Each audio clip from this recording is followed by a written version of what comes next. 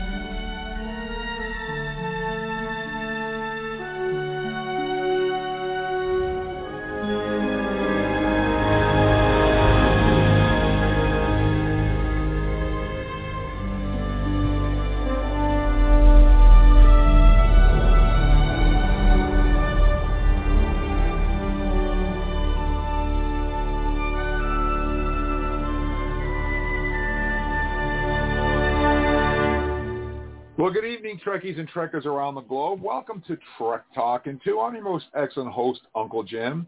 And with me as usual, well, not as usual, because this is our first podcast for Trek Talking 2. But with me is one of my regulars from Trek Talking. How you doing tonight, Erik? I am doing fantastic. It is another great day in Portland here. And I have just recently, with our good friend Paul, sampled some Cardassian Canar wine, which we will be reporting on this coming Thursday. Let me just say, not too shabby. So looking forward to talking about that on Thursday. Looking forward to talking about my main man Picard tonight. Yeah, so with this being the golden age of Star Trek, there was a time when we had to actually stretch Trek Talking, and we actually had to talk about things like the Orville. Oh, my God. Can't believe those words came off my tongue, but we used to talk about the Orville and Mandalorian and the Twilight Zone, and we had to talk about all kinds of things because, quite frankly, there just wasn't enough Star Trek content to fill 1 2-hour show once a week. Well, all of that has changed.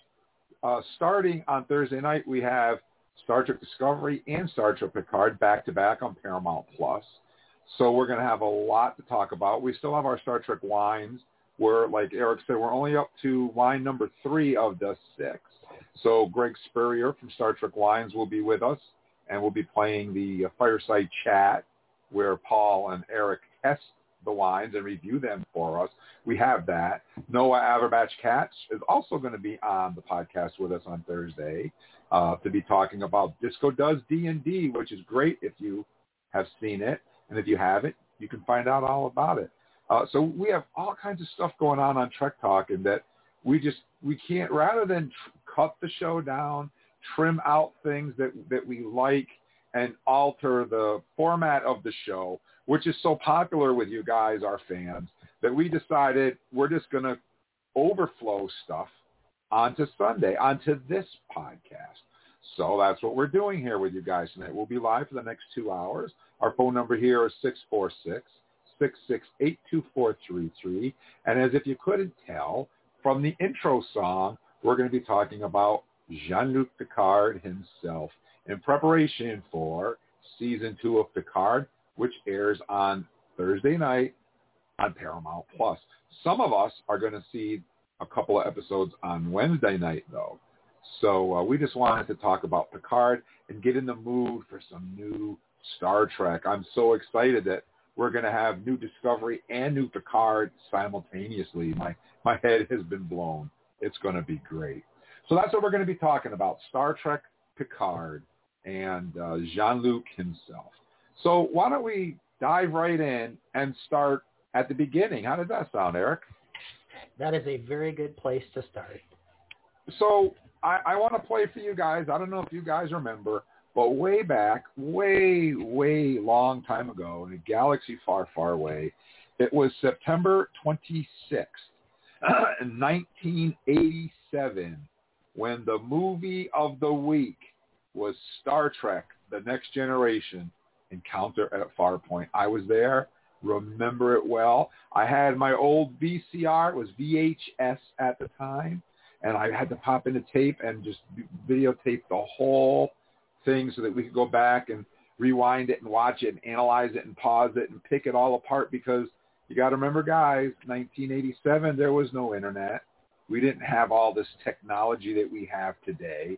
We didn't have Facebook. All we had was conventions. And so, you know, we had to pause it. We had to pull stuff off the fuzzy screen and whatnot. That's what we did back in the day, and that's what I did. Had all my friends over, my Star Trek club. We all came over. We ordered a pizza, and we all sat around, and we watched Star Trek, The Next Generation, Encounter at Farpoint. We probably crammed 8, 10 people into my living room at my little studio apartment. It was me and my wife, well, my fiance at that time, into this little room, probably, 10 by 8, 10 by 10. And we all crammed into this little room with pizza and watched Star Trek. It was a great, great, great memory. And just for you guys, this would be the very first time that we would ever meet Jean-Luc Picard, and this was his intro to the show. Captain's log, stardate 41153.7. Our destination is planet Deneb 4, beyond which lies the great unexplored mass of the galaxy. My orders are to examine Farpoint, a starbase built there by the inhabitants of that world. Meanwhile, I am becoming better acquainted with my new command, this Galaxy-class USS Enterprise. I am still somewhat in awe of its size and complexity. As for my crew, we are short in several key positions, most notably a first officer, but I am informed that a highly experienced man, one Commander William Riker, will be waiting to join the ship at our Deneb 4 destination. Now, is it just me, or does his voice sound a little bit different in that clip than usual? Yeah, for sure. I mean, I think we've got a slightly younger guy. Maybe even the sound mix was a little bit different, but timbre? I don't know. Kind of the pitch of his voice is a little bit higher, a little bit more nasally. But I will tell you that he still speaks with that kind of same gait. Like, I don't think he changes the way that Jean-Luc Picard actually speaks throughout the years. It's just that the actual tone of his voice does sound a little bit different at the beginning here. I agree. Now, do you remember watching Encounter at Farpoint when it premiered? Oh, yeah, for sure. So for me, dating myself a little bit differently, those were the high school years. And so I saw Encounter at Farpoint on the television with my family the night that it came out. I was able to convince them at some point ahead of time that watching this new Star Trek show that was coming out, I was like, you guys don't understand. It's been 20, 25 years since Star Trek has been on the air. I'm so excited about this.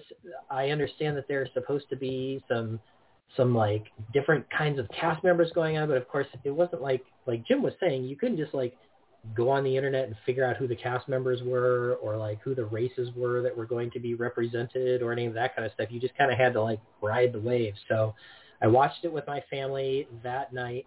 And I remember having a combination of feelings about it in general. Overall, the fact that we had a new cast that was so diverse and had so many kind of different facets to it. I loved Tasha Yar. Worf was kind of like a weird character at the beginning, and of course then became a favorite, but unfortunately at the expense of Tasha. It also still kind of had some of that old TOS like overlighting of the set, and everything kind of looked like a stage play a little bit. So for me, when I first saw it, I was like, oh, man, I thought they were going to update that. But then, of course, they got into, like, action sequences and the overall story. I got into it. So, yeah, I definitely remember seeing Encounter at Farpoint when it came out. And we didn't have a VCR, Jim, at the time. I must admit we were a little behind the curve, so I wouldn't get to see it again until years later when I did get a VCR, and the very first VHS I ever purchased was Encounter at Farpoint, so that I could watch it. I fell in love with the show right from the get-go, and one of the things that attracted me to Star Trek: The Next Generation, that really pulled me in, was the fact that when you look at Encounter at Farpoint, because that's pretty much all we're talking about at this point, and you look at TOS, which is all we had at that point as well, and the first thing that jumped out to me is there's more ships. Mm-hmm. We see an Excelsior class ship flying right next to the Enterprise in the very, very beginning. And right off the bat, I was like, wow, like there's more to Starfleet than just the Enterprise. And I remember thinking to myself, what a huge world this must be opening up, because we're seeing other ships, other places, other things, other missions. And if you remember on TOS, the Enterprise was always by itself over here or over there. And time to time you might have like, an episode where another starship would show up, like the Ultimate Computer, where they had all four of them battling and things like that. But for the most part, you only really ever saw the Enterprise. So here's a new show where there's more to Starfleet than one ship, and that excited me. And Worf, and Worf. So it pulled me right in, and I was hooked. And here we are today, talking about it all over again. So when you go back and you watch it now, Encounter at Farpoint isn't one of the best, but it did its job. It did what it was supposed to do, and that it reinvigorated Star Trek and brought in a whole new blood of Star Trek fans. And here we are today. And actually, we have some callers on the line here, believe it or not. Excellent. Yeah. Let's see what's going on here. Maybe. There we go. Hey, guys. Hey, Shannon. good evening. Hey there, Shannon. How you doing, Shannon? Good. How are you doing? Okay, so Shannon, what do you remember about Encounter at Farpoint? Well, I think I'll probably watch it by myself because I was the only nerd in the house at that point, because I would have been like 15. And at that point, I didn't know other Trekkies. So I just watched it, enjoyed it myself, but I loved it because, I had some issues with the original because of the misogyny, but obviously this was different from the get-go. We see a counselor, we see, women are equal. I'm like, oh, I like this. Yeah, Tasha Yar could kick your butt and take your name and not even think twice about it. Yeah, I do remember thinking that John Luke was so tiny because, Riker's so tall when I saw them together the first time. Yeah, and he didn't have a beard either at that time. That's true. Well, but not yeah. in the beginning. Yeah, right. I enjoyed it so much. I really liked the music. What I liked is that they used the motion picture theme song for the opening credits, and that kind of tied it all together into Star Trek. I'm glad they made that decision, because I think the music is so important to Star Trek, and that just cemented it and said, look, this is Star Trek, and here's the proof. So right off the bat, pulled you right in. That was a very nice way to hand off the torch, so to speak, for sure. And, the other thing that I remember really noticing that very first time I ever saw it was, of course, it starts with the same opening monologue, space, the final frontier, except when Picard says it, Picard says, where no one has gone before, instead of no man has gone before. And for me, that was something I straight up noticed right away. Yeah. And Shannon, right about freaking time, right? Yeah. So that was big for me. And I mean, say what you will about, I totally agree, Jim, not the absolute best episode of TNG that we ever saw, but that's just because they go amazing places that we're going to, I'm sure, talk about here in a little bit. But one of the things that I really like about this episode is that they introduce this new captain who we do not know. We don't even really know what to expect. Actually, what we expect from him is Kirk at this point, the very first time we see it.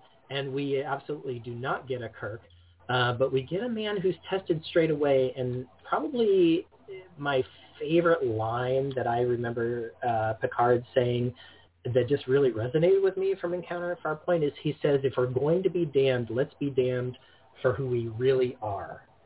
And that is just like, that was like a whole kind of, okay, this captain is really being honest. He's like, humanity in the context of this episode, humanity is not perfect. I absolutely recognize that.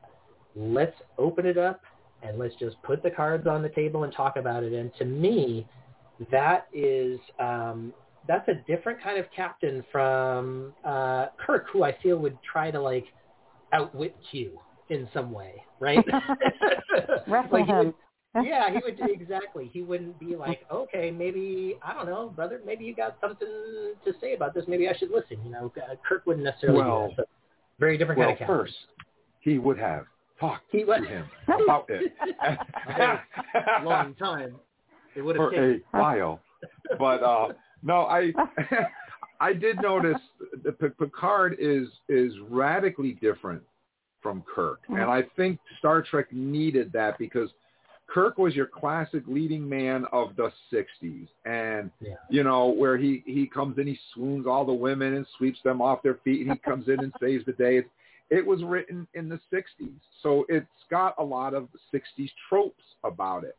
And that's not a bad thing. That's just reality. I mean, people in the 60s wrote in the 60s. And that's the way it is.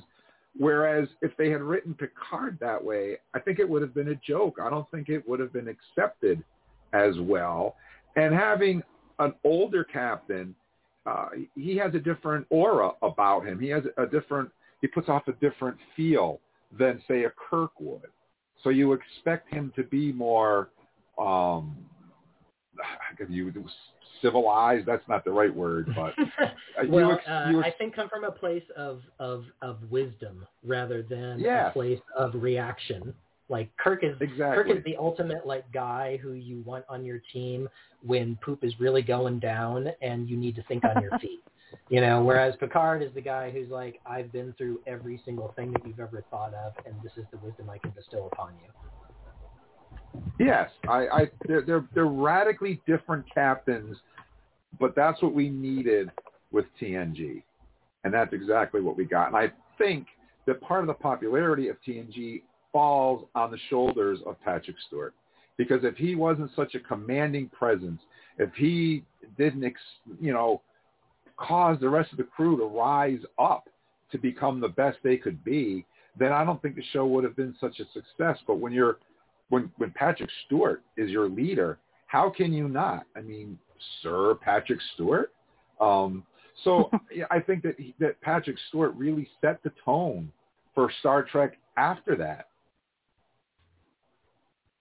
Yeah, and he, he was fortunate to be kind of the focus of the writers. I think for the first little bit of the show, I think they really wanted to make sure that they were pulling everybody into the captain who was in charge of the ship right away, which I think is what every Star Trek show does. You look at the very beginning of TOS, and your focus is really on Spock and Kirk at the very beginning. Same thing here. Same thing when you get to Discovery, your focus is really on Burnham, with subplots with Saru, and then the rest of the gang kind of comes after that. So it's how you set up a show. Absolutely. And if we can't respect and follow the captain, we're not going to watch the show, basically. True. So you got to have a good, strong captain. You have to have a lead that you're going to want to watch, or you're not going to watch it. Right. Patrick Stewart just nailed it. Yeah. Yes. They listened to his crew even on the first episode. He's asking what their opinion, what they think is going on, which is great because it shows the dynamics that we're going to have for the crews. Mm-hmm. I remember going to early conventions back in the early, like we didn't have the internet, so you didn't have people on Facebook bitching about everything like we do today. Right. So when you go to a convention, and when you went to a convention, that was the only time you could really hear what other fans thought about things. Well, other than your friends and stuff like that. So one of the things that a lot of the fans were complaining about in the beginning was that the Romulans are attacking. Let's go in the ready room and discuss this. And then Kirk's like, the Romulans are attacking. Fire everything. It was Right. completely, it was two different types of responses to the same problem. And a lot of fans back then had an issue that, well, can't he be the captain and make a decision on his own? And it's like, well, yes, he can make a decision on his own. He will make a decision on his own. But the crew that's around him got there for a reason, and he respects them enough to hear what they have to say before he makes his decision, like a good leader would, like Shannon just said. Yeah. Because I know, like, my boss at my job is an idiot. I know more than he does, and God forbid I mention something to him or say, we should do it this way or do it that way, and then he starts pounding his chest. I'm the boss. You do what I say. And that's like poor leadership. And I don't think that I don't think Captain Picard would ever do that. Even if he's not going to make the decision, that you're recommending, he's still going to respect you enough to hear what you have to say. And that's what makes him a good leader, in my humble opinion. Mm-hmm. So, anyways, as Star Trek: The Next Generation. Oh, we have another caller. Wow. Woohoo! Why does this thing not work when I push the button? It doesn't answer. There we go. Hey, good evening. Thank you for calling Trek. Thank you for calling Talking. What's your name and where are you calling us from tonight? Hey, my name's David. I'm calling from Portland, Oregon. David, what's up, buddy? We got the whole gang here. Awesome. What's that? We got everybody. We do. Got a good crew here, filling out the crew. So David, what do you think about Patrick Stewart and Encounter at Farpoint? Back in the day when he wore a bald cap. No,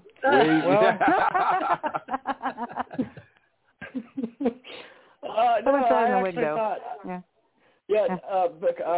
Star Trek: Next Generation was actually my very first TV show of Star Trek that I ever saw. So it was pretty good. I liked it.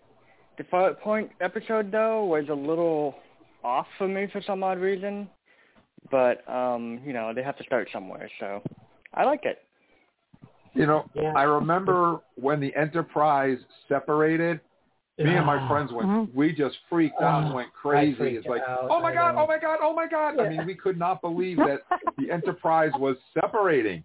We were blown away by that. There was no clue that was going to happen, and then they do it, and it's such a strategic thing that they do, and then they bring it back together, and just the scene, how they zoom in on it, and the music while it's going on as they're flying, and the thing is separate. It was magical. And you can see the oxygen, you can see the air coming out where it's separated, And one of the things that impressed me was the opening credits. You could see a crew member walking by as the Enterprise flew over. Wow, just incredible. Yeah, and it's interesting because Jim, you and I are able to go, and Shannon, we're all able to go back to probably back when it originally aired. David, you probably saw it later. Or did you see it in '87? Probably not. Or no, I was only a youngling. Yeah, a youngling. Yeah. So you probably saw it later. So I wonder, had you seen other science fiction before you saw Star Trek? Let's see. Memories. My very first science fiction movie I've ever remember seeing was I walked in on my parents watching Aliens. And I was so freaked out with that show. I just ran out of the room. I was like, oh man. But I think that was my very first memory of a science fiction movie or show. But other than that, yes or no? Right on. Yeah, I wanted to point out all that stuff. Battlestar Galactica, Logan's Run, Silent Running, 2001: Space Odyssey, Saturn 3, The Black Hole, Flash Gordon, on and on and on. Okay, I didn't see all of that. I saw about half of that. Okay.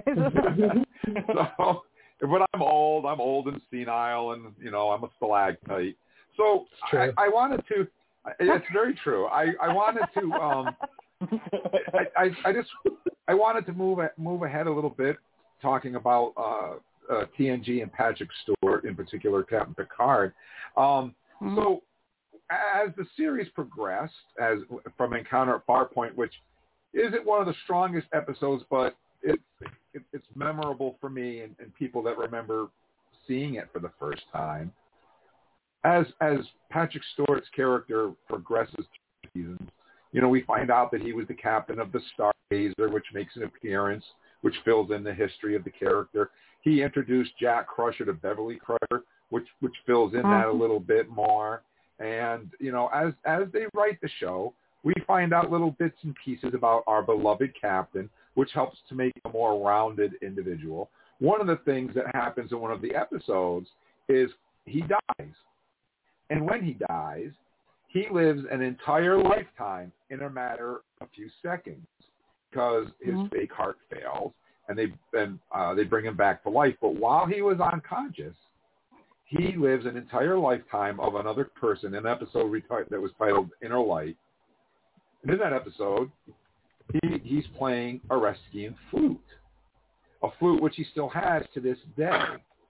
And one of the things that they did with the Star Trek Picard theme song, which we play at the beginning of this show, talking about the importance of music, is when you listen to that theme song, you will hear a Reskian flute, and you will hear the classic Star Trek song on the Reskian flute, which is another great homage because using music, tying everything together in a nice, neat bow, by using nothing more than a flute playing a few familiar notes. It's sheer brilliance, in my opinion, anyways. So that's why I played that at the top of the show, is for that reason. But as Picard goes along, it was the end of season 3. Rumors were flying around. Tasha Yar had left the show already. And there were rumors flying around at the conventions that Patrick Stewart just wasn't happy with the show. He wasn't happy with the writing. He wasn't happy with the direction it was going. And he wanted off the show. So what did they do? They gave us this massive I am Locutus of Borg. Resistance is futile. Your life as it has been is over. From this time forward, you will service us. Okay, enter Best of Both Worlds Part 1. I have all my friends over again. We're having a pizza. We're watching Star Trek. Picard's not happy. Patrick's going to leave the show. And it ends on that note right there. That's where it ends. Was that the first time they ever did a two-parter? Well, they did a two-parter on TOS, which was the Menagerie, but that was a conglomeration of The Cage. But this was the first actual two-parter intentionally. And if you set your way back time, if you could jump in your DeLorean and go back to that time, you've got to bear in mind, like I said, there was no internet, there was nothing. There was only conventions.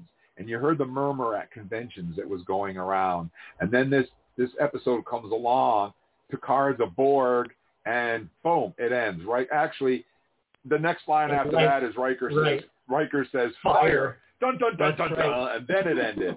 So I cut that clip before Riker said fire. But, yes, Riker says fire, and the episode ends, and we're pulling out our hair. We're going crazy. For months. And we had to wait. 4 months. Yeah, we had to wait and wait. No sneak peeks, no leaked photos, no first looks, no internet, nothing. And all we had was going around to conventions and finding out, well, Marina said this at that one, and Brent said this at that one, and blah, blah, blah, blah, blah. Is Patrick back or is he not? It was the most exciting time to be a Star Trek fan, for me anyways, was Best of Both Worlds. Well, actually, yeah, you're right. Talking with you guys is the best. But I meant the age of Star Trek now, but okay. But when that episode aired, it was, I can't even describe that feeling to you guys, because people growing up today, Trekkies of today, will never know what that's like, because as soon as there's a cliffhanger, you just go on the internet and someone has a leaked script, someone heard this from that one, some actor leaked this out, blah, blah, blah. I ignore all of that. Yes, you can ignore it, but it's there. And, back then, back in 1991, it wasn't there. So you just had to pull your hair out and wait. That was all you could do. Go to conventions, and if you were lucky enough to go to a convention and see Patrick, maybe you could ask him. Of course, he won't tell you anything, but that's what made Star Trek, in my opinion, today, was Best of Both Worlds. It was such a strong episode. It was it was a great Picard episode, but then Part 2 turned into a Riker episode, which is fine. But if you kind of look at where Picard has gone since, the influence of the Borg as a nemesis for Picard has been super duper strong, and of course, no episodes drive that home better than Best of Both Worlds, with the cliffhanger and then the kind of de-Borgification of Picard after that, and yet he continues to be haunted by the things that he did, because he did some bad stuff at Wolf 359, Absolutely. And I'm glad you brought that up, Erik, because I think one of the biggest differences between the way Star Trek is today and the way Star Trek was back then is serialization. And one of the things I keep thinking, if Best of Both Worlds, instead of being a 2-part episode, had been a 10-episode serialized arc, just think of how, not to take away from that episode, but just think of how awesome that story would have been. We could have got the backstory of Shelby. We could have, of Admiral Hansen. We could have seen more of Wolf 359, more of the ships that were coming into the battle, and we could have seen some of the officers and that were killed in that battle. They could have expanded upon that so much more than what was done. Not that what they did was bad, but there's a big difference between the way they did it then and the way they do it now. That's the point that I'm trying to make. So, and I think what we did was we got kind of echoes of it throughout episodes here and there in that sort of episodic format, rather than an arc like yours together. And I don't feel one of the things that I feel could have been done a lot better. We never really got closure to his assimilation and what he did at Wolf 359. Sisko brings it up to him, and he just kind of drinks his Earl Grey tea and just kind of ignores it. But it was never really dealt with. He rolled around in the mud with his brother on his vineyard, and that was it. And then he stared out the window. And that was the last they mentioned the Borg until Star Trek Picard came around. And now he's dealing with it, and he's dealing with it with Seven, which is a perfect person to deal with that particular issue with. Didn't so I really they like how also mention it before in a movie like First Contact? And, I just watched First Contact in preparation for this podcast, and they briefly touch on it, but nothing really major. I mean, he says he can still hear them. Well, he definitely hears them, and there's some of that stuff in the movie. I think what you're saying, Jim, is that they didn't develop Picard's aftermath from Wolf 359 specifically in First Contact, because First Contact was so focused on the time travel plot and actually beating the Borg in kind of an action movie context. Right. Exactly. And so that brings us. We're coming up to modern Star Trek at this point. I mean, I know he falls in love with a woman who's 300 years old and all that other stuff, but be that as it may. So we're meandering through Picard's career. I'm sorry, what? And we get to Picard season 1. Okay, let's get to there. Because we got to talk about season 2, and I got some great stuff to talk about. So let's dive into Picard season 1. So it's been a long time since we dealt with Picard. Last time we saw him would have been Star Trek Nemesis, where we meet Admiral Janeway, which was cool.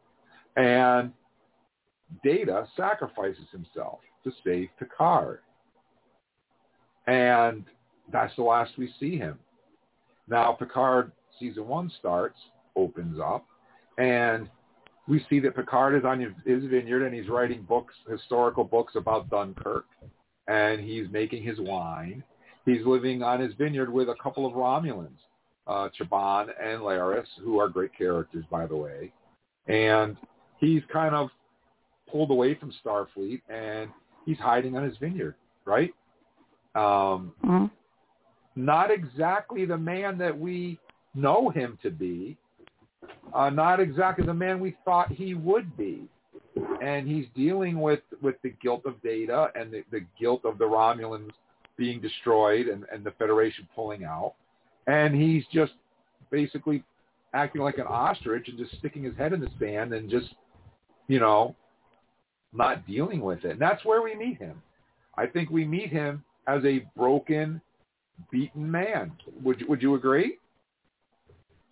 Yeah, I think so. And it isn't until it kind of starts to develop and we learn more about the actual connection of Picard to the events that we see in Star Trek 2009 that actually follows him. Yeah, he's not the man he used to be. Now, we're going to get to the man he used to be before this podcast ends, so don't you worry. But this is a ride that we're going to go on with Picard. And I don't think we want to talk about every single episode of season 1, do we? No, I don't think we have time to, but we can absolutely talk about specific moments in like the arc that Picard takes over the season. So one of the things that I want to touch on, one of the arcs I want to hit on, is the arc between 7 of 9, Bjayzl, and what's his face there, eyeball Raffi? guy there, No. Icheb. Oh, sorry, Icheb. Yeah. We'll talk about Icheb. And one of the things, eyeball guy. One of the things that about this was that I understand, and this is a trope that Star Trek pulls, and I get it, where you have to have a purpose. You have to have something to drive a character to do something they wouldn't do in order to create some danger or some threat. And in this particular case, 7 of 9 is involved with Bjayzl, who's using her to find out where Icheb is so that she can steal his Borg implants, in this case, his ocular implant, because they sell them for a lot of money on the black market. So she finds him and rips his ocular implant right out of his head. And this ticks off 7 of 9 to the point where she goes along with Picard, beams down on the planet, and murders her in cold blood. After she tells Picard she's not going to do it, she goes back and does it anyways. Now, is turning 7 of 9 into a cold-blooded killer, is that necessary? Was that whole plot necessary? Did they need to do that? I don't know. What do you guys think? What do you think, Shannon? Well, by the way, one of the things they were looking for, they couldn't find in Icheb because he'd given it to 7 back, in Voyager. Yeah, we knew that as fans. We knew that, but they didn't know that. Right, but that was very cool. But no, I think they had to do it to give her so that she would have a reason to go, and she's going to go fight, even though she, like when she later, becomes the Borg Queen, basically. But she wouldn't have done that if there wasn't something driving her that way. So I think that's why they did it that way. Yeah, they had to get to do something to push that character to the edge, which they did. So that was one of the things about season 1 that I was like, I don't know if that was, necessary to do that, but they did. But that aside, when I was rewatching season 1, and we got to the episode, and we know this is coming, so let's Nepenthe. When Riker shows up and Troy shows up and their daughter shows up, I was bawling like a 2-year-old. I mean, I was just like, oh my God, this is the greatest thing. This is just like, wow. And, when Soji kind of turns her head sideways and Riker notices and says, well, that was, she's an android like Data. And Troy comes over and is counseling her and just, oh my God, I was just like, this is Star Trek. This is what it's all about. This is it. This is the episode of episodes. And at this point, I'm like, there's just no way that they can get better than this. This is just not possible. I was wrong. I was so wrong. Because as it moves along, they get to a part where Picard has to face Data. He doesn't realize that Data is not actually dead. And he faces Data in this construct. And Data asks him to unplug him, pull him off of life support, basically, to let him go. And Picard agrees and unplugs him. And the scene where he's laying on the couch, and in Data's memory, it's Captain Picard from the TV show. His captain is holding his hand as Issa Briones sings Blue Skies, which is a song that Data sang at Riker's wedding. As Data's aging and evaporating right before your eyes, it was such a great moment. I was like, wow, this is just, and I'm thinking, wow, this is Star Trek. But then they do one better, because then they kill Picard, and I'm like, and they have a whole, he's dead, and they have this. We see all the characters mourning the loss of Picard, and then they bring him back. Now, a lot of fans complained about that particular thing, and the one thing that I think is, I remember when Picard came out, it was originally, Patrick Stewart said it was going to be like a 10-hour movie. You guys remember that? Yeah. Yeah. And so I think they intended it to be a 10-hour movie, but I don't think they intended on the huge popularity of the show. So they brought him back. And I also think that bringing him back as a synth is perfectly fitting for the show, where the show was, where synths were banned. And now he's one of them. And I thought that was a great twist on the whole thing. And so we get to see him die. We get to see him come back. And I'm like, wow, this is they can't get any better than that. That's the ultimate. That's the pinnacle of pinnacles. Okay, I'm done. I just can't take no more. It doesn't get any better. And then guess what? The Romulans show up. They're going to blow everybody up. Starfleet shows up. And who is it? Captain Riker. And I'm like, oh my God, can they stop already? I can't take it anymore. And he wants any excuse to kick some Romulan ass. And the Romulans leave, and Riker leaves, and I'm like, wow. Just incredible from beginning to end. So I was very impressed with the roller coaster ride of season 1. There's one thing about season 1, though, and that is Girardi killed Bruce Maddox. Yep. She literally unplugged him and killed him. Now, okay, she was under the influence of Admiral O or Commodore O's mind meld, so she was emotionally compromised at that point. But she did kill him. And at the end, before Riker shows up and all of that happens, they were on their way to Deep Space 5, where she was going to turn herself in and face the consequences of her actions. From everything I've seen so far from season 2, that never happened. So I feel that they have to deal with that somehow. And that brings us up to season 2. So does anybody want to jump in here about their feelings on season 1? Yeah, for sure. So, the show's called Star Trek Picard, and so presumably you would think that the show is entirely about Picard, I think, because it's named after him. But I think one of the things that Jim actually probably inadvertently pointed out with all of the points that he talked about, all of the episodes that he talked about, that every single one of these episodes had important moments with other characters that weren't necessarily Picard, and they were people who were Picard adjacent, people who affected Picard's life both past and in the present.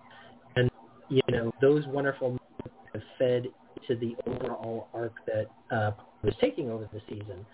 And this idea of him at the very, very end, amazing. I mean, I don't need to say any more about that. That whole scene and that whole episode was incredible.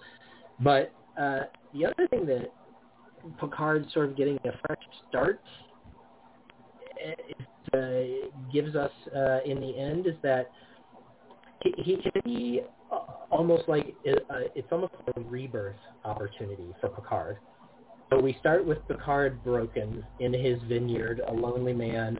He goes on some adventures. He learns some stuff. He makes some friends. Comes to the end of season 2, and he loses somebody who's extremely important to him for the second time, right, in a very beautiful way. And I think that's the moment that is perfect for him to say, okay, now we get this chance to kind of reboot him, give him a fresh start, and see how he lives like the other half. How does he put his feet in somebody else's shoes and live out the rest of his Picardness? Now, the question that I really have related to that is, can Star Trek Picard continue without Picard, without Patrick Stewart? Well, on that note, we're going to take a very quick break while you guys mull that over. We'll be right back. Trek Talking. All things Star Trek and beyond. Thursday nights, 7:30 to 9:30. All hailing frequencies are open. iTunes, iHeart, Stitcher, Spotify, Amazon, and wherever fine podcasts are found. Trek Talking, boldly going wherever your mind is willing to go.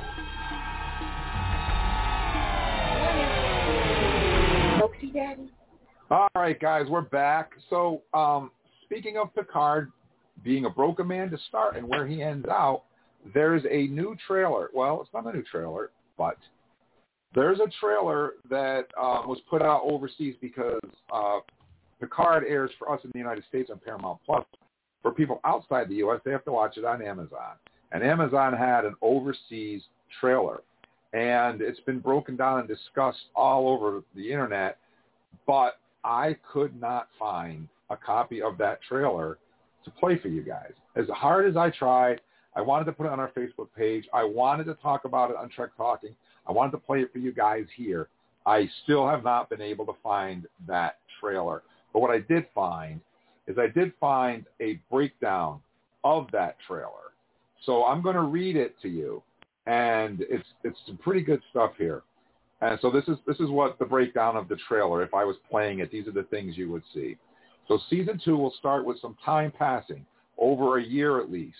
This brings the show into the early 25th century. Jean-Luc Picard is back at Chateau Picard in France and being cared for by Laris, played by Orla Brady. Admiral Picard has returned to Starfleet and is heading up Starfleet Academy. That's really cool. The season will also delve into Picard's past, including flashbacks to him as a child. He's the one that we see picking up the little rose in the broken window in that trailer. Joining Picard to teach at the Academy is Raffi, played by Michelle Hurd, and Elnor, played by Ivan Goria, and he's there, and he's a cadet at Starfleet. That is also cool. I hope he left his sword behind, because I don't think that Starfleet would like people running around with swords. So, anyway. 7, played by Jeri Ryan, has rejoined the Fenris Rangers and now commands the La Sirena, kicking off the season battling some pirates. Her only companion is one of the Rios holograms. She deactivated all of them because they bugged her except for one. And I won't tell you guys which one it is. You'll have to wait and watch the show. But she keeps one of them.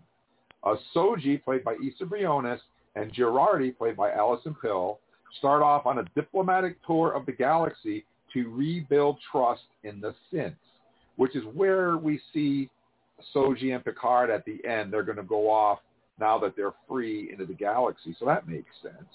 But Girardi is called away to assist Rios, the real Rios, played by Santiago Cabrera.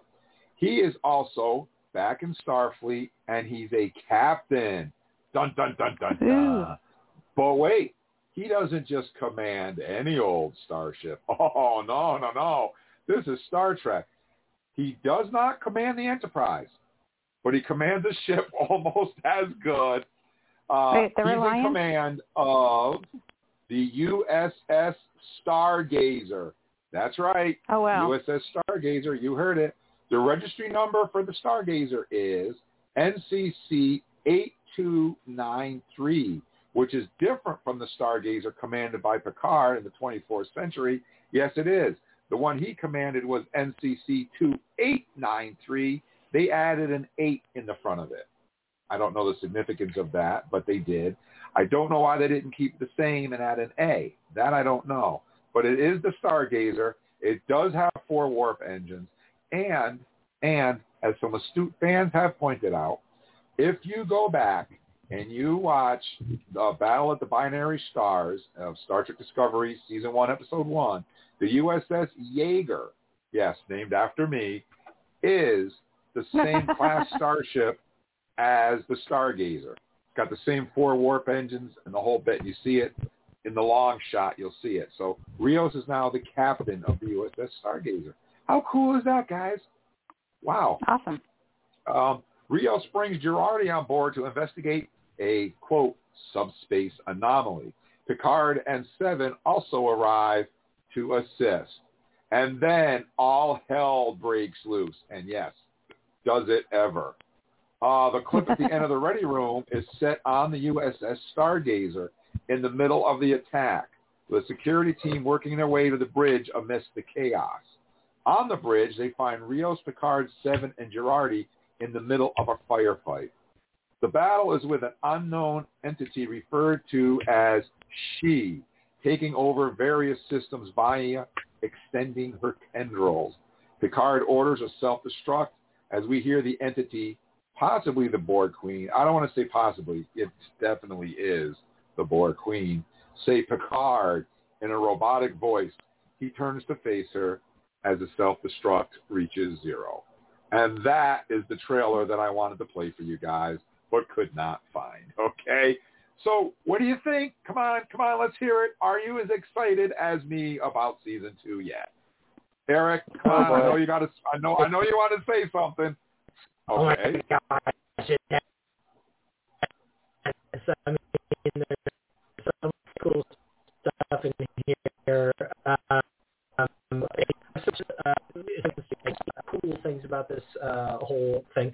The Return of the Stargazer, I think, is very interesting because, of course, one of the ways that they love to kind of have Picard reflect on himself all the way from Nemesis forward, whether you like it or not, is by showing a reflection of Picard to himself and asking questions about it. So having Stargazer is another excellent way to do that.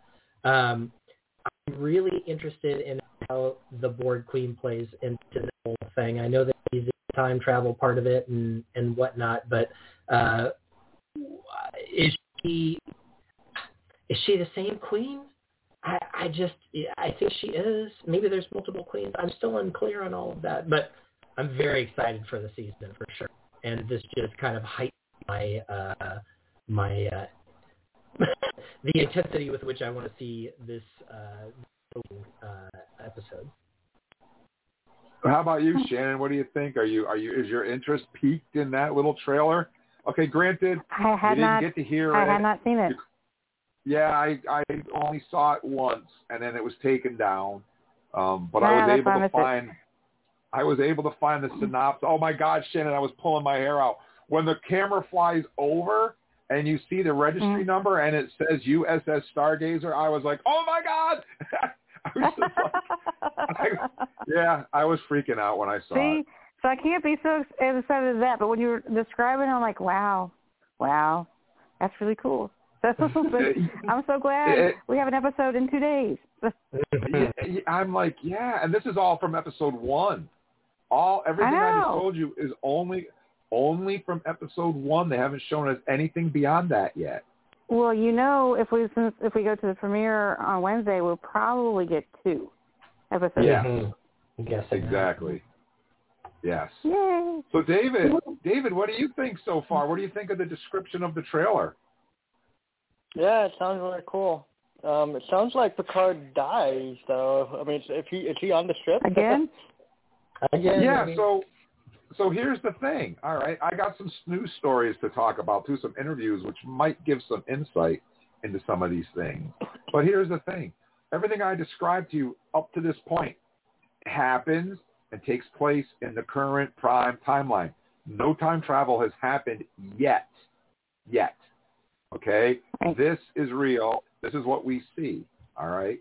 So when Picard sets the Stargazer to self-destruct and the computer's counting down, which you couldn't hear because you weren't hearing the trailer, and it's counting down 5, 4, 3, and then you hear this female voice that says Picard, and he turns around and you see the silhouette of the Queen as the computer says 1 and explodes. So they all died. So I'm wondering, is this where Q shows up? That would make sense. And does whatever he does. I don't know.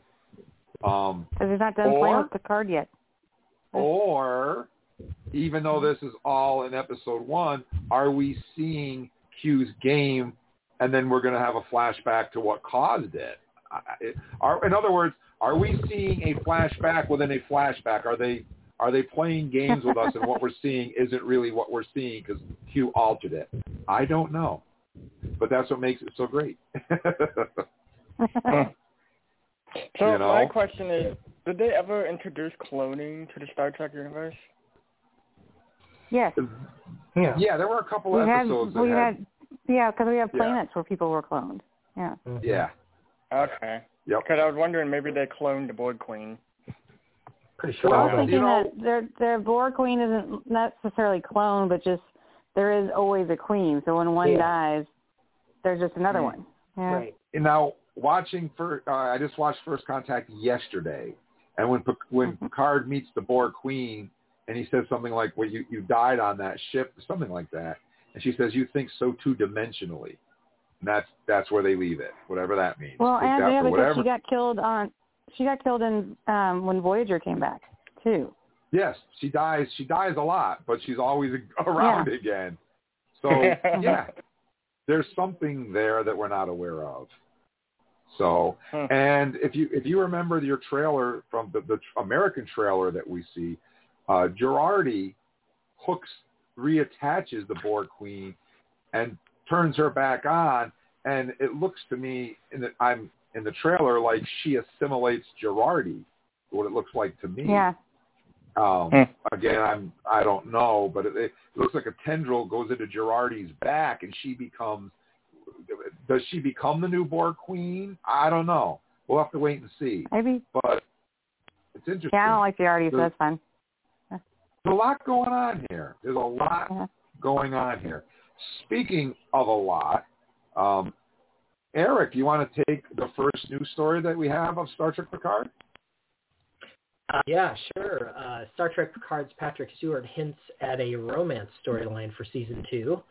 Star Trek Picard Season 2 is dropping next week. Actually, that's this week now, bringing back Sir Patrick Stewart's iconic starship captain for more adventures and ponderous meditation.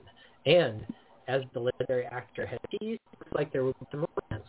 Sir Patrick referenced Jean-Luc Picard's romantic endeavors in The Next Generation, which usually never went all that far. Quote, well, immediately comes to mind is romance of a very different nature and quality than it might have been Star Trek The Next Generation, when really I had succession of the actor joked. But this has developed much more in Season 2. He didn't tease who there would be the romance of a very different nature with, but thankfully, we won't have to wait long to play it out on screen. One thing we do know for sure, though, is about the return of Patrick's close friend, Guinan, played by none other than Whoopi Goldberg, with the actor teasing that it's going to be the final frontier. Season 3 of the series is currently in production, with executive producer and co-showrunner Terry Matalas getting fans excited with a tease. Quote, there are a few nods to Kirk movies. I grew up with the original series and the Kirk movies. That's my strength. So you'll see a few of those things kind of tie some Star Trek together. And I think Akiva Goldsman has constructed a really fascinating and heartbreaking psychological exploration of Picard that no one is expecting. So it sounds pretty interesting to me, I think. A little romance with Picard, I think, is okay. We also have to remember that that I got to sneeze. We have to remember that presumably Season 3 ends on a cliffhanger into Season 2 ends on a cliffhanger into Season 3 because John Delancey was in 6 episodes, 3 episodes in Season 2 and 3 episodes in Season 3, which leads me to believe that whatever happens in Season 1 won't be resolved fully until Season 3. So, I think it would be safe to say that whatever goes on isn't going to wrap up in a nice, neat bow at the end of Season 2. Cue shenanigans. That remains to be seen. But a romance, maybe. I think what fans would love to see Crusher show up. That's what everyone's clamoring for. Man.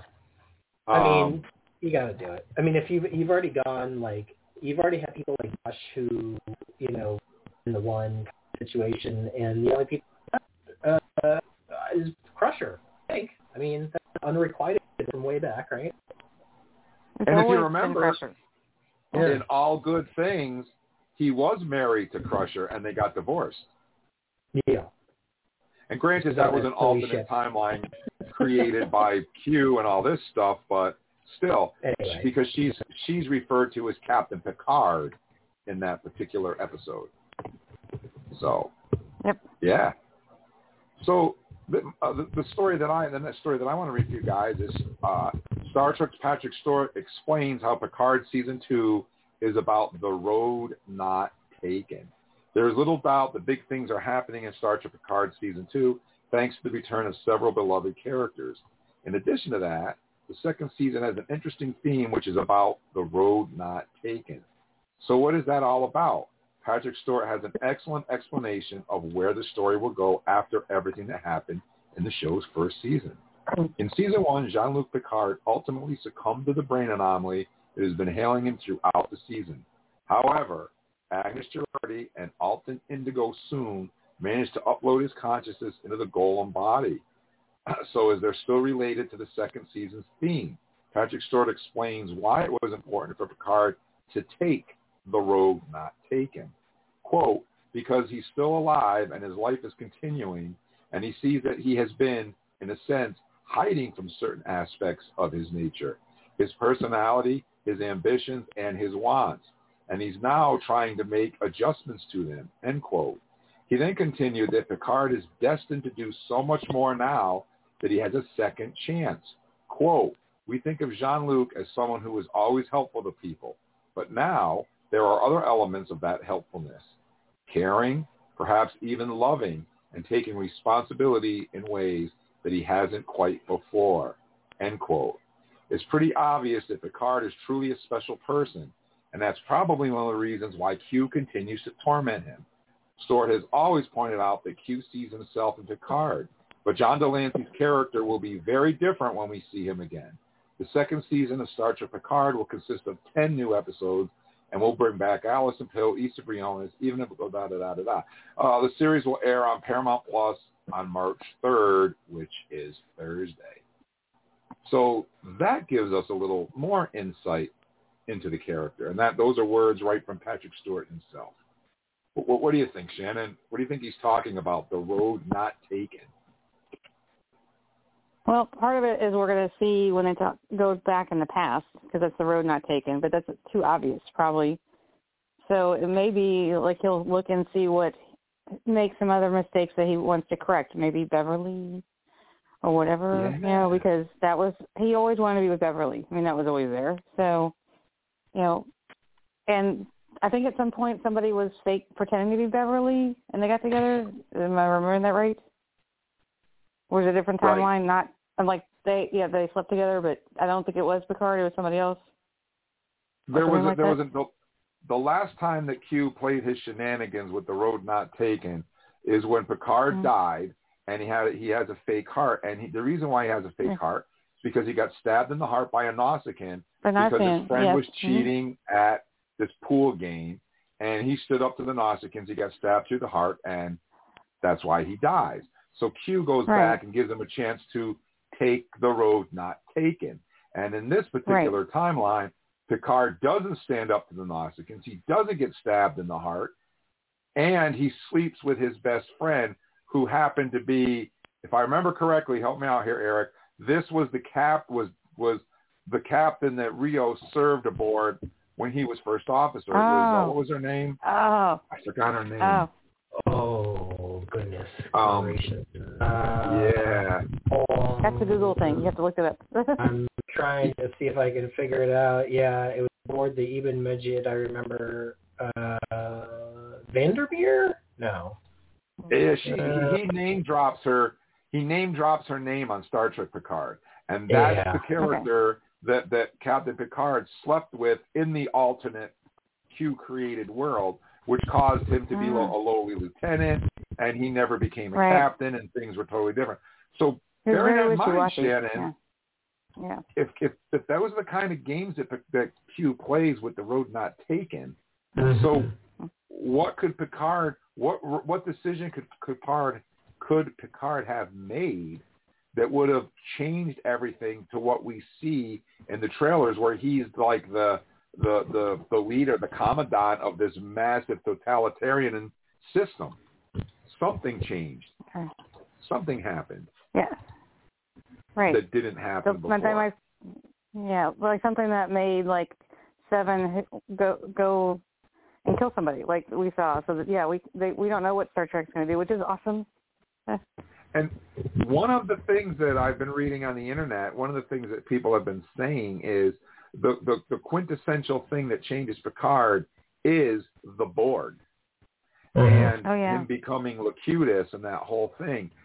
In the trailer, there's a picture of the battleship Enterprise on the wall at Wolf 359, and it's just destroying Borg left and right.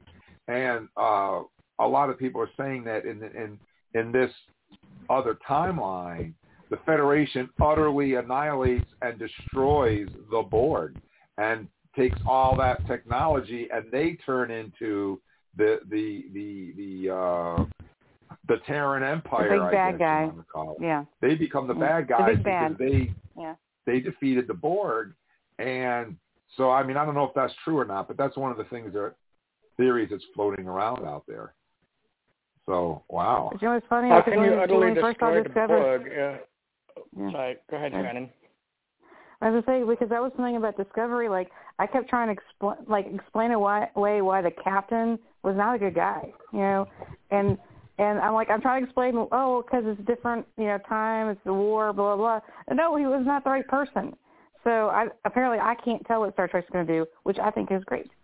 And that's what we loved about season 1. On this podcast, we were all saying, something's off about Lorca, Eddie. Something's not right about Lorca. None of us ever in a million years thought for a second that he actually was from the Mirror Universe. That never dawned on us on this podcast. We we knew there was something wrong. And as it got closer to the big reveal, we started to figure it out. But yeah, at any rate, that was the best part of that. Yeah, that made it. So, Erik, what does Issa Briones have to say about season 2? Well, she says that it is really surprising. Issa Briones portrayed people in the first season of the audience didn't know she was.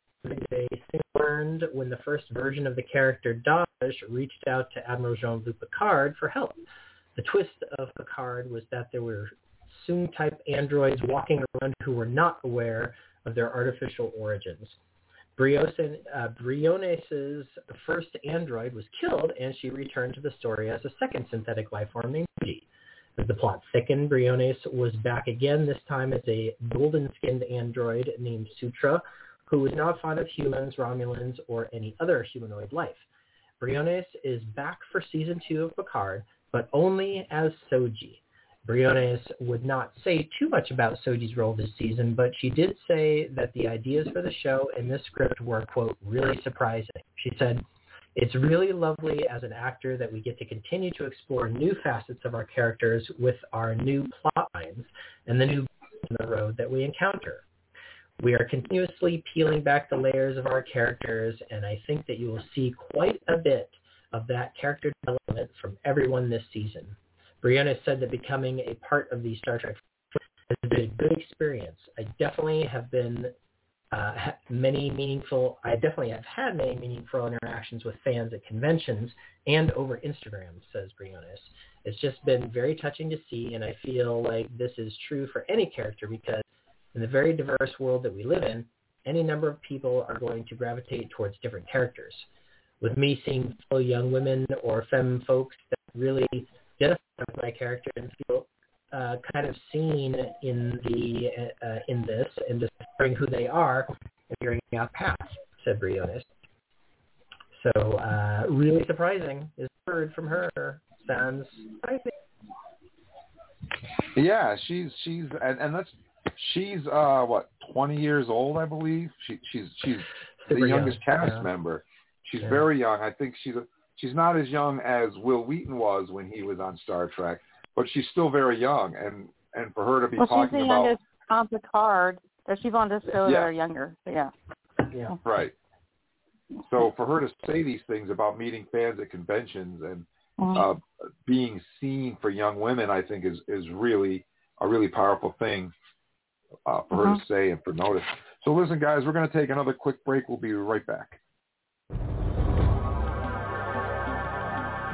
Trek Talking. All things Star Trek and beyond. Thursday nights, 7:30 to 9:30. All hailing frequencies are open.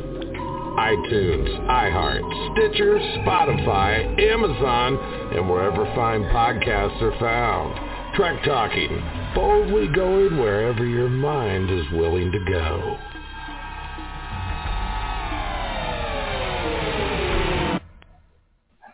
So an interesting thing from season 1 is the fact that a relationship is hinted at between Raffi and Seven. And if you watch the very, very end of season 1, when they're on the La Sirena, you see the two of them holding hands in the mess hall. It's a very brief scene, but it is there, and we've talked about it on the podcast in the past. And hopefully it's going to be tackled in season 2. So I have an article here from Jeri Ryan. And Erik, you want to read that for us? Sure. Seven of Nine actor says Picard 2 will skip the honeymoon phase of her relationship with Raffi. 7 of 9 actor Jeri Ryan has revealed more details of her character's burgeoning relationship with Raffi, played by Michelle Hurd, where Picard's first season finale planted the seeds of a relationship between the two women. By the time we arrive in Picard season 2, complete with what Ryan calls a time cut, they're officially an item. Like all relationships, the settling in part can prove complicated. It's here where Picard picks things up. It's an unusual thing in Star Trek to pick up in the middle of a relationship, Ryan says. This is not the beginning and flirtation and all that. You see that just for a glimmer in the finale of season 1. Then there's a time cut, And we're dropping into the middle of this relationship, Ryan continues. We skip the whole honeymoon phase, and we're into the complexities of an adult relationship in the trenches. You're in the middle of it. How do you navigate a whirlwind romance that's born on primarily adrenaline, and now you have to navigate the day-to-day while you're also saving the world?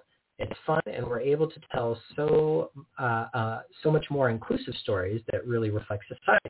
I know that Jeri Taylor, who was one of the showrunners at the time, was very interested in making Seven gay or bi or pansexual, and that was shut down, Ryan said. But it's the character that would have made perfect sense, absolute perfect sense from the get-go, because she didn't even grow up human. Very interesting take on it. Yeah, very, very interesting take on that. And I'm glad that they're not going to drop that, because they made a point of showing it to us. So if they had just dropped it, it would have been very disappointing. So I'm glad that they're not ignoring that, because a lot of fans noticed that. There were some fans that went crazy over that. Okay. They were very, they were upset about that. But I'm glad that they're going to keep it and that they're going to explore it. I think that's a really smart move. And I think it will develop the character of Seven much, much better. And I'm really interested to see if this audio drama that we're getting, which I'm sorry, has that come out yet? Did I miss the launch of that? Do you know, Jim, offhand? Yeah.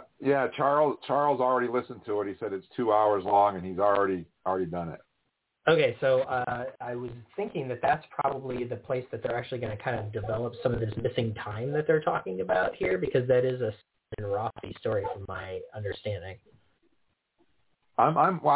I'm psyched to see what they do with it. What about you, Shannon?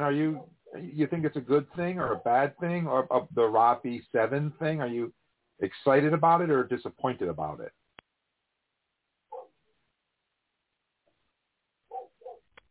Or David? Did we lose Shannon? Hello. I'm sorry, I muted myself. Oh, there we go. Give it another try. She's back. Oh, sorry. Okay. I think it's great because, we don't see Picard in that kind of relationship, whether or not he will be later. But it's good to have some kind of, you have to have human connection or species connection, whatever, to get going, because you can't just be fighting all the time. And all we see in the future stuff is usually the fighting, so they have to have a relationship that's to keep them together. Yeah, and I think they do that for a reason, because they want to. In a minute and a half trailer, they got to kind of pump it up and make us want to watch it. So they're going to show you the Stargazer and the Borg Queen and all this stuff, to pump it up to make you watch it. But you're absolutely right. There's got to be more with it than just the action.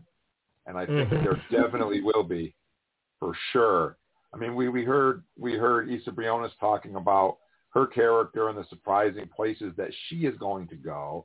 And we heard Picard, we had Patrick Stewart talking about his romance, which hopefully is with Beverly Crusher. I hope. We'll see. And, we know that Guinan is coming back. We've already seen that in the trailer.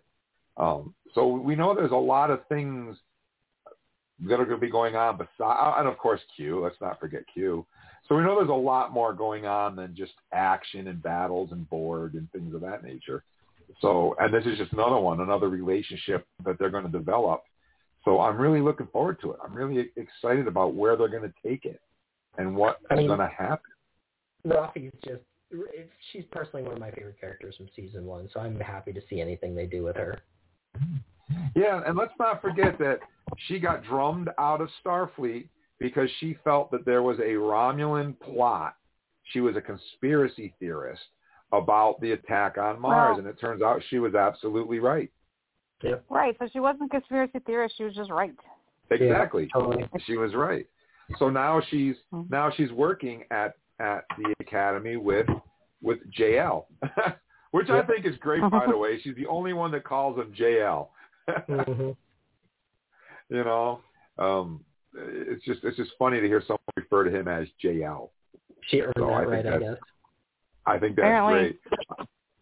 I also think it's great that she lives in a trailer at Gorn Rock. I think that's great too. when I was watching screensaver, it, by the way. Is it? That's cool. Yeah. That's cool. David, you've been awful quiet. What do you think so far? You want to add anything? Who, me? Oh, I guess David's not with us. I thought I was talking. Oh, okay, I thought you were talking to Shannon. No. Your turn. Yeah. What were we talking about? No, just kidding. Yeah. So the whole relationship thing, I don't know exactly how they will take it out and do what they're going to plan to do, but I hope it's going somewhere. I mean, the idea of, wasn't Seven and that crime boss lord also together at one point, and then she betrayed her and all that stuff? So probably Joffrey's going to have to watch out, her extra careful or something. But I don't know. I'm just hoping that there's going to be a point to it because I don't know. I'm a little indifferent about it. So. Yeah, because if Raffi pisses her off, she'll just kill her like she did for Jazel. Well, hopefully not.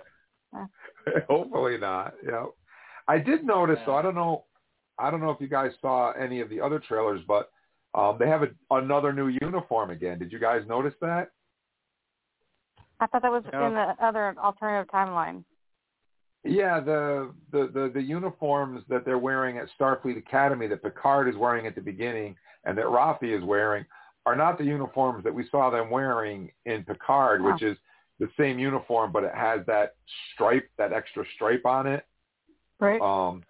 These uniforms have, they're like the Discovery uniform where they have that diagonal stripe that goes across the chest type of a thing. They're a little different yet again. So another uniform to buy. Like there's not enough, you know. Well, because you have to buy another one. Come on. Yeah, now I gotta buy another one. So so I got one more story for you guys here. Santiago Cabrera teases that Star Trek Picard Season 2 will be action-packed. Santiago Cabrera said that when they first met about taking on the role of Chris Rios for the first season of Star Trek Picard, he wanted to make sure it was clear that he wasn't just rehashing the same old sort of character. If the folks working to create the series weren't careful, Rios could have been the Star Trek version of Han Solo from Star Wars, or Starbuck from Battlestar Galactica, or even Wolverine from the X-Men. Rios still is a swashbuckling loner who occasionally plays cards or chomps on cigars like those other three, but Cabrera and the writers made him more than just that. Quote, that was one of the first meetings I had with Michael Chabon and Akiva Goldsman, that he has to have an impact. There has to be something like, these characters are so big, larger than life. We have to find something within that, something unique, something that sets him apart. Even though it's familiar, there had to be something unique there, said Cabrera. Fans won't have to spend time in episodes meeting the characters for the first time. In the case of Raffi, Elnor, Soji, and Rios, or learning where the characters have been for the past 20 years, Seven and Picard. Quote, you're more invested in it, said Cabrera. A lot of things land differently. There's more of a feeling of, I know these people, between ourselves as well, so it's great. The good thing is that you've got more stories and you can dig deeper into more places to go, and you want to find new colors, new layers, new storyline. We found definitely some fun stuff in Season 2. Cabrera hinted that fans could expect a real adventure from Season 2. Quote, for me, I felt that we hit the ground running, said Cabrera. It was just action-packed, and I also thought the details of how we related to each other was so much deeper. And we also got to explore something new. I can only speak for myself, but there's a whole new side of Rios that we see. He's got a different journey and an arc that will pay off in the end, end quote. So that's what Rios, so we've heard from all the major characters so far. We do know that Brent Spiner will be won't be reprising, but Brent Spiner will be back in Season 2, and he says he won't be playing a character that we've seen before. But that doesn't mean that he won't be playing the same character he's always played, which is a member of the Soon family. Yeah. So, you know, because they are going back in time so he could play another Soon. So we'll have to wait and see. But how we've many heard siblings from all does he have anyway? Oh, he's got a lot. He's like, he could play every Soon from every generation. Yep. He's done it before. Just goes on. Yeah, he's done it before. Like the Energizer Bunny, it goes on and on and on and on. Like Stewart and Theater's New You. Yeah, yep. Exactly. There you go. So I've described the new trailer to you guys and where we're going to find the characters and the Stargazer, and we've heard from each one of the major actors on the show as to where their characters are going to go and the arcs that they're going to be seen on, and we've talked about Picard's past. So let's talk about where we would like to see season 2 go. What do you think, Shannon? Based on everything we've talked about and the trailers that we've seen so far, what would you like to see in season 2, and what are you most excited about? I'm just going to enjoy the ride, but I would really like to see, Picard punch Q like, Cisco did, but that's probably not going to happen. But yeah, that would be funny. My least favorite character, actually, but yes.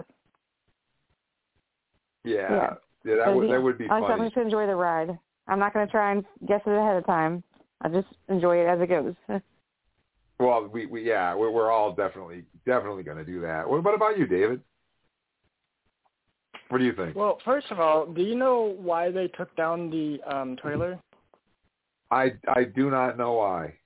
I wish I did. Maybe it wasn't meant to be shown and someone got it. I don't know. I've been scouring the internet for hours and hours every night trying to find it again, and I have been unsuccessful. So you'll have to just go with my description of it and be happy with that. No, it's fine. So I'm most excited for, even though, yes, this is not technically the Star Trek way, I suppose, but I do like action-packed movies, and I am excited for the action that they're going to be bringing into the show. I also like to see, what's the word? I do like to see them explain different things, like the story that was told about Guinan and Q. I want to see that resolved. I want to see why Q is so afraid of Guinan.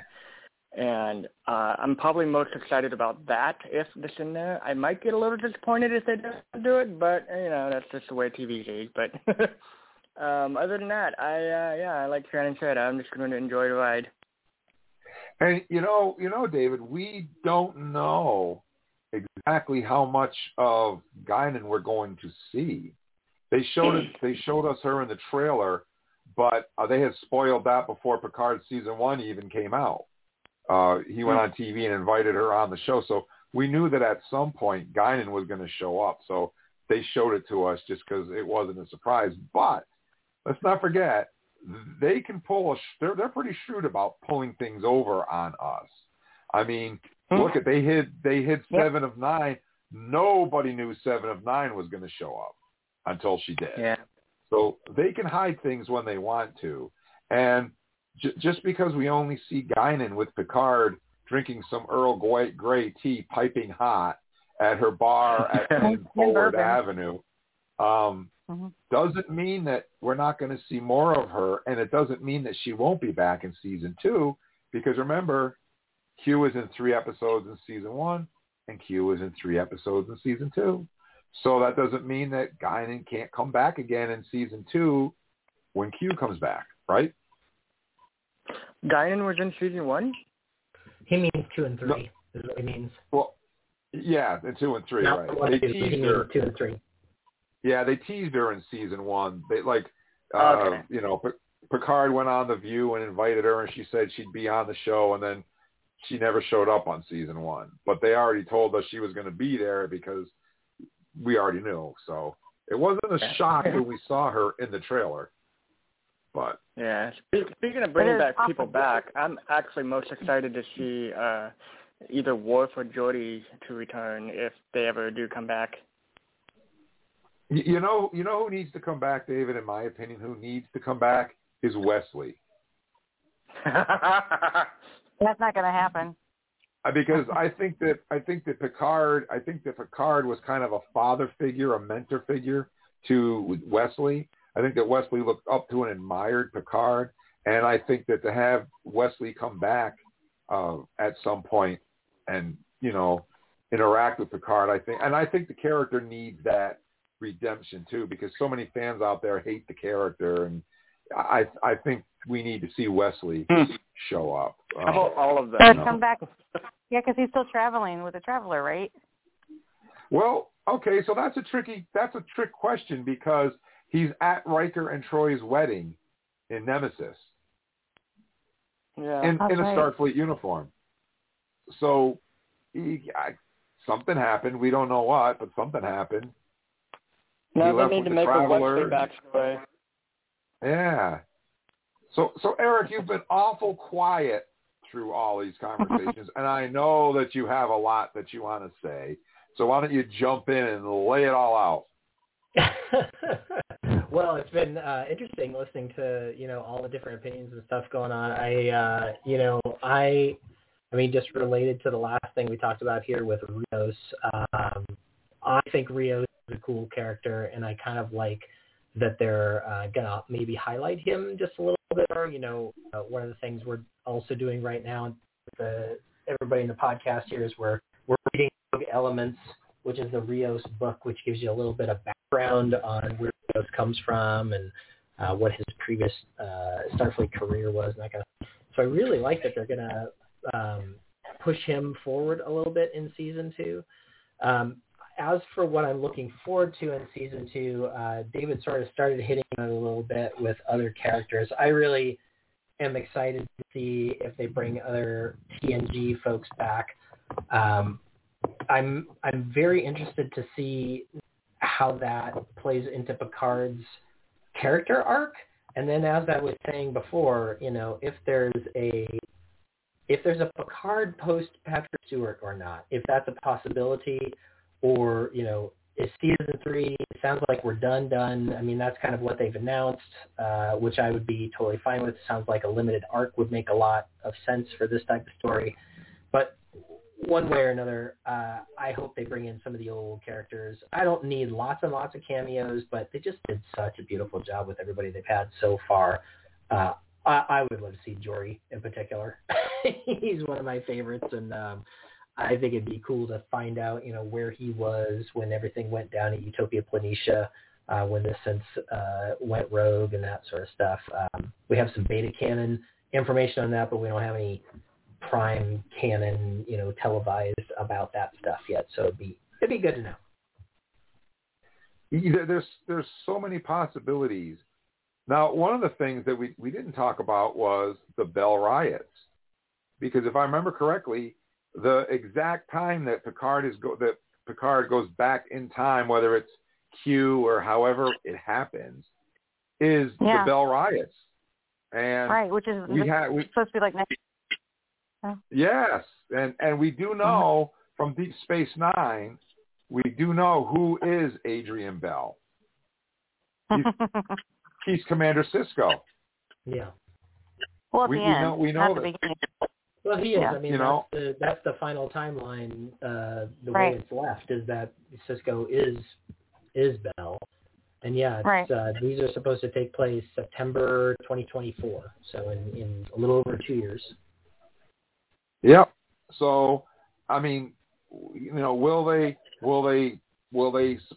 pop a cameo of Sisko on us? I don't think so, but I don't think Avery Brooks is coming back. I wouldn't mind if they did like some sort of CG effect, I guess, like a little tiny part you see him in the background or something. But yeah, I wouldn't mind that.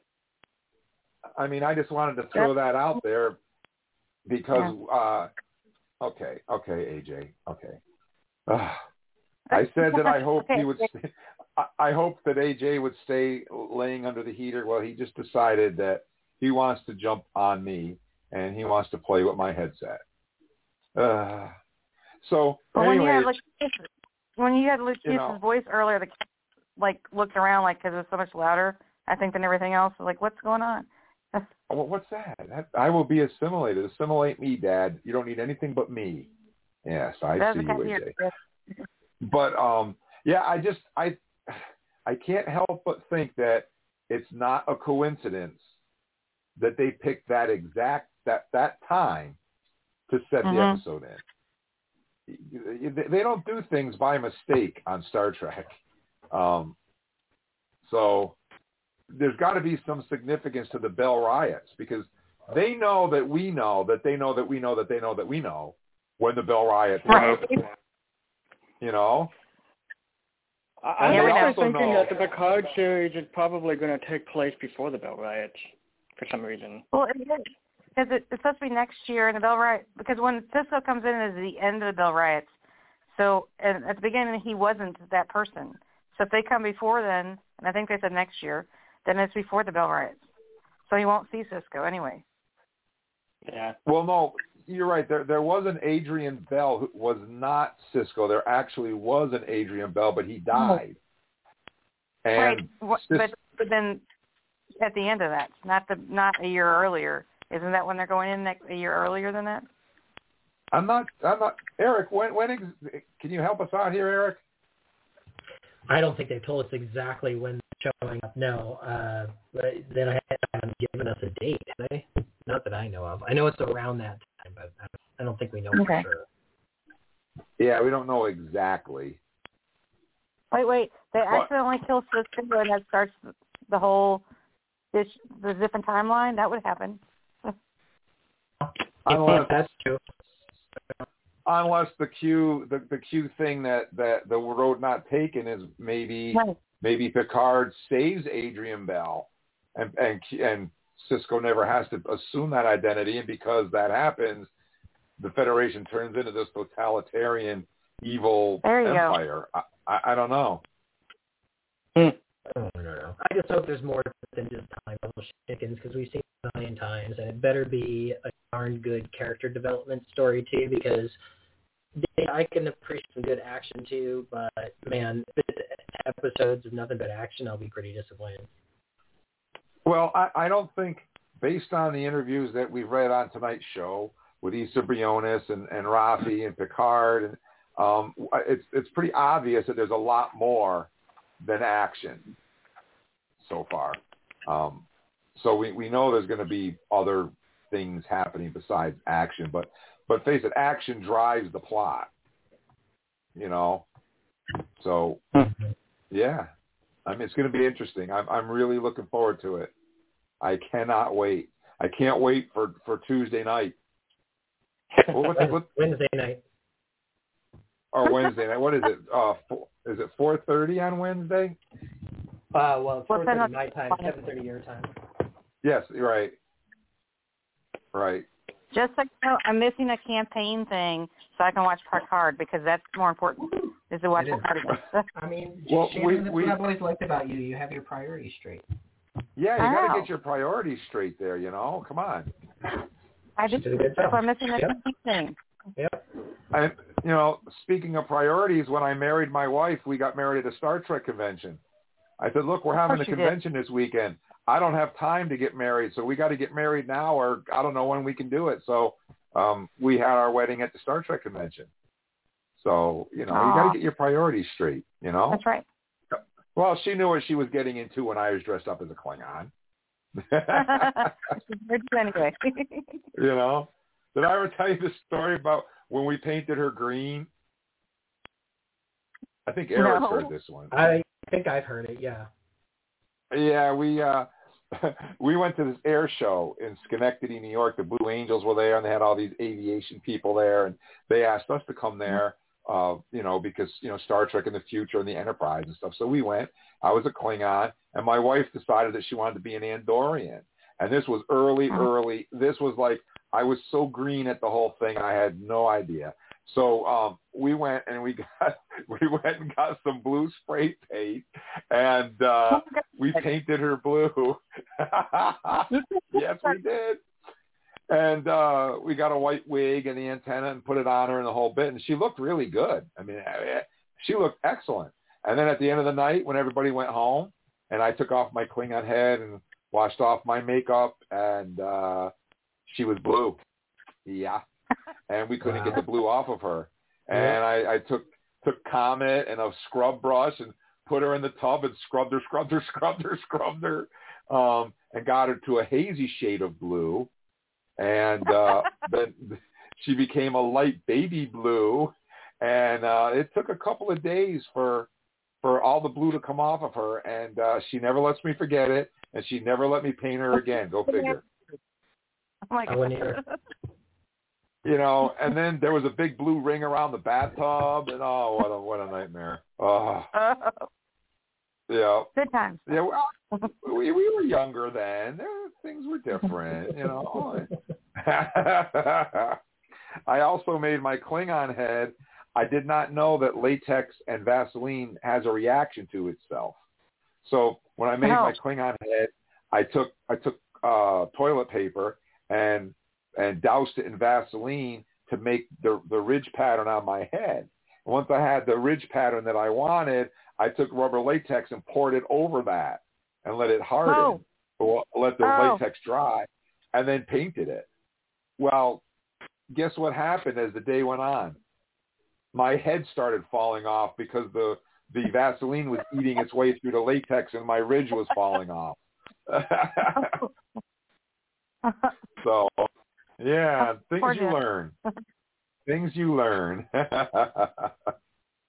But anyways, so I think that pretty much we're all looking forward to Star Trek Picard. It's going to be on Thursday night on Paramount Plus.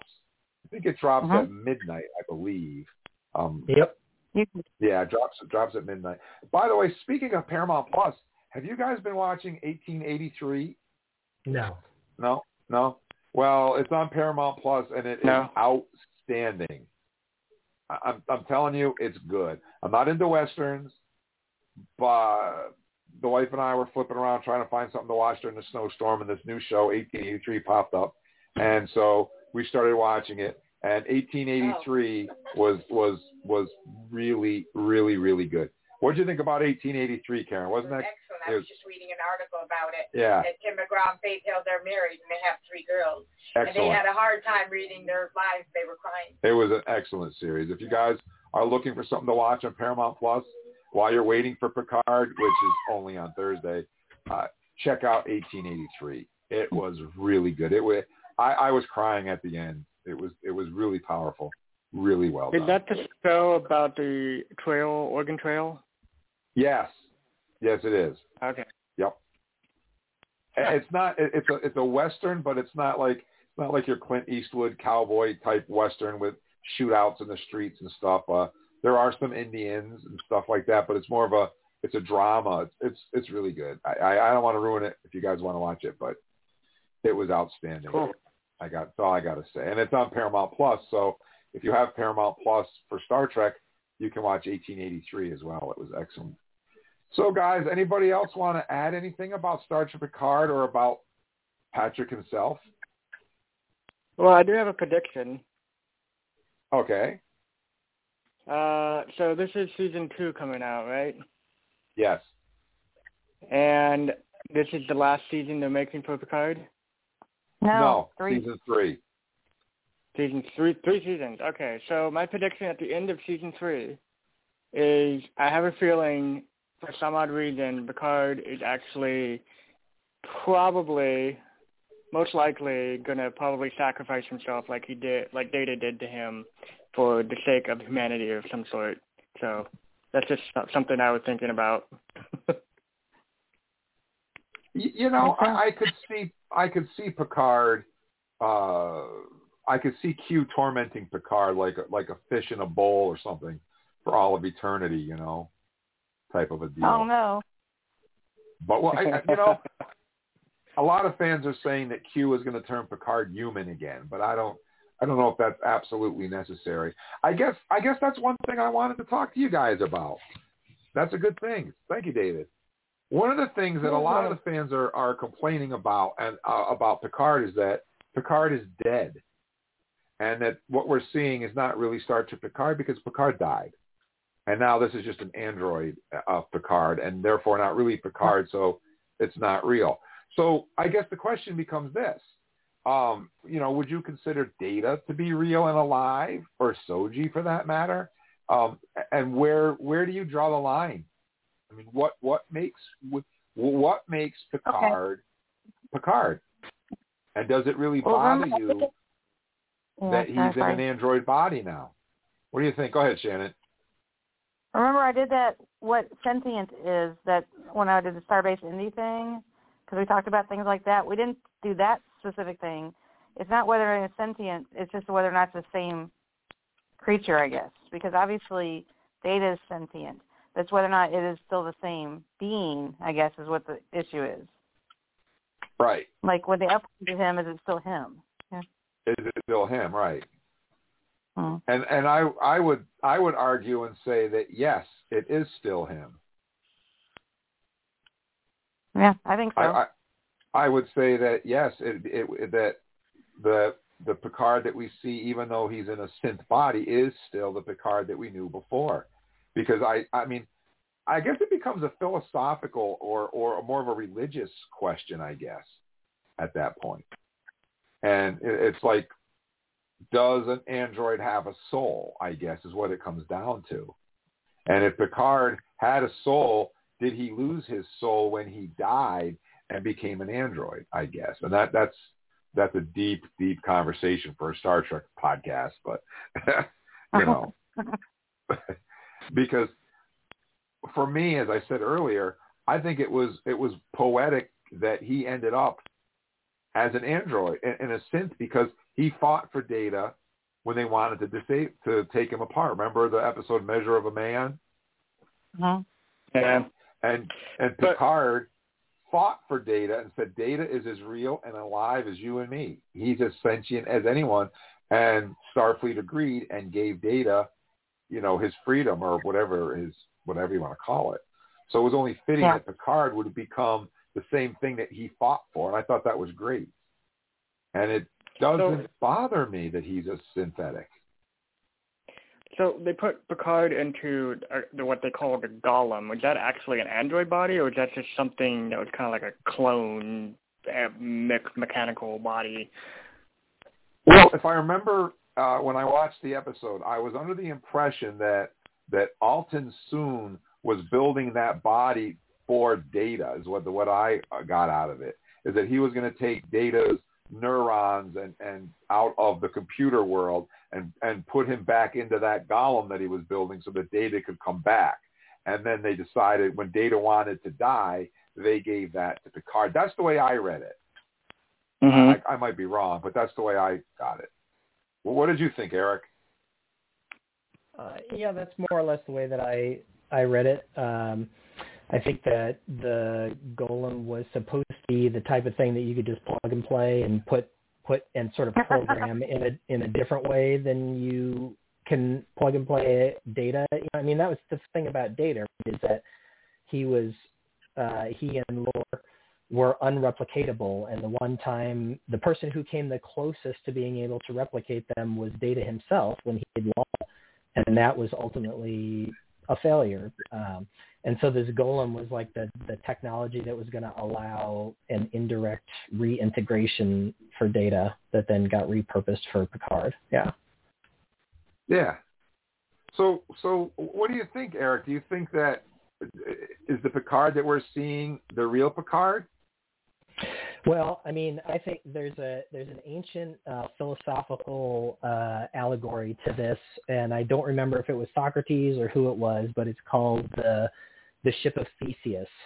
And the idea is that, there's this guy named Theseus. He has this ship. He starts replacing pieces of his ship, and eventually he's replaced every single piece of his ship. And the question is that the same ship that he started with? And I think that that's kind of what we have here. You could ask yourself the same question. Actually, it's funny. I was talking about this with my wife the other day. Let's say that you have an artist who is Jewish who makes art. It's not necessarily Jewish related. Is it Jewish art?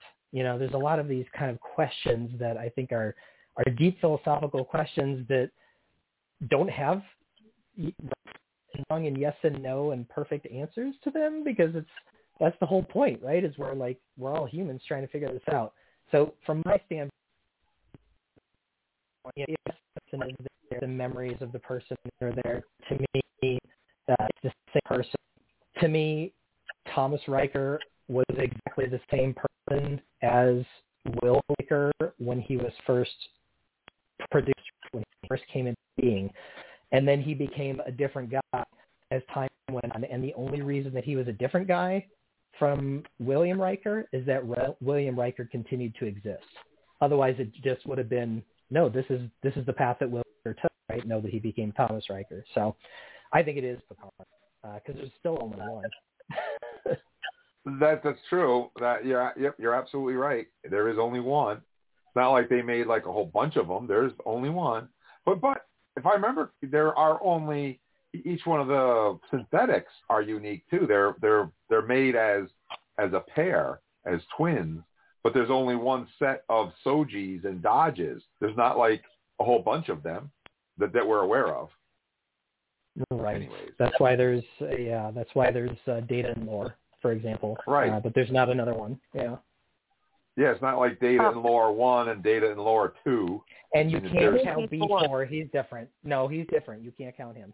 Right. So maybe there's another B4 somewhere that we don't know about. Yeah, maybe, yeah. Or maybe that's why B4 didn't work, because he didn't have a pair. B5? Maybe.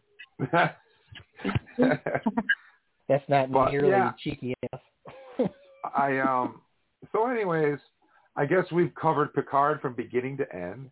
And we have all the news up to date, getting everybody ready for Thursday night, some of us on Wednesday night. And we won't be talking about Picard on Trek Talking on Thursday night because it airs on Thursday night. So we'll be breaking it all down and talking about the first episode, which is the Stargazer episode, next, not this Thursday, the following Thursday. So bear that in mind, guys. There's no way that we can watch an episode of Discovery and an episode of Picard and have those both ready to discuss on a podcast that night. It's just not enough time. So both those episodes. Well, stay home from work, call in sick. Yep. Which, by the way, wouldn't be the first time I've ever done that. So, I have on occasion. Yeah, I could do it, but I'm not going to. But I could. I have. Let's put it that way. So can I say one thing before we clear out tonight, though? Yeah, sure. Okay. So this time 2 years ago is when you all got me tickets to go, Star Trek Picard, the premiere. And so, and not only I really appreciate that was awesome, so you all have become my family in the last 2 years because I talk to you all the time. Mm-hmm. You know what? I unfortunately did not get to go and meet you with the rest of the guys, unfortunately, but hopefully our paths will cross. I'm hoping that they do a non-virtual thing now that we're coming out of this COVID thing. Maybe they'll do another one of those, and I can go. I hope. Yep. So, that'd be really cool. Maybe for season 3. For season 3, right. We are going to be together at the virtual one like we have been for the last couple, so that'll be cool. Anyways. Always fun to see Shannon in the chat boxes for those. She's always very active in the chat boxes. And then every once in a while she ends up finding her way onto the actual website. So nicely done, Shannon.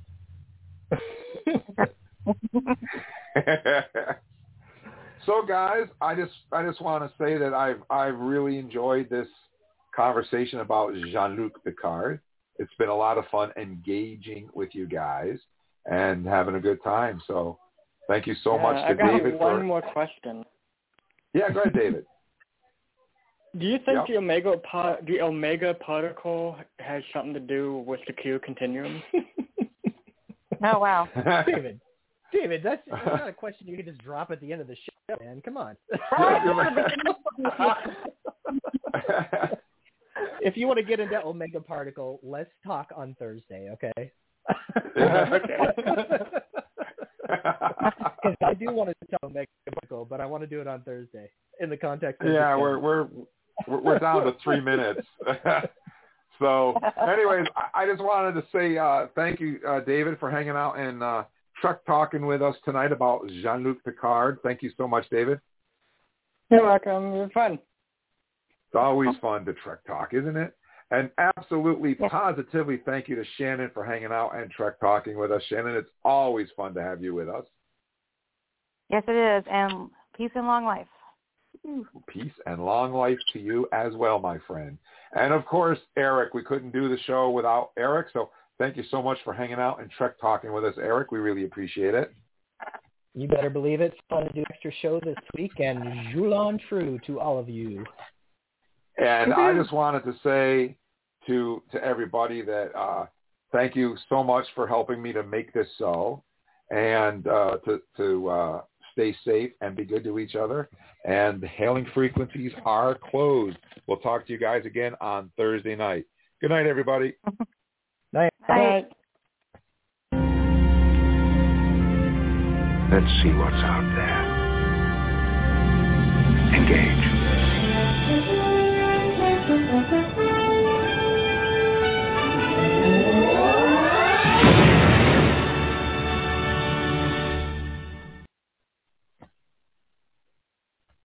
Amplify your career through training and development solutions specifically designed for federal government professionals.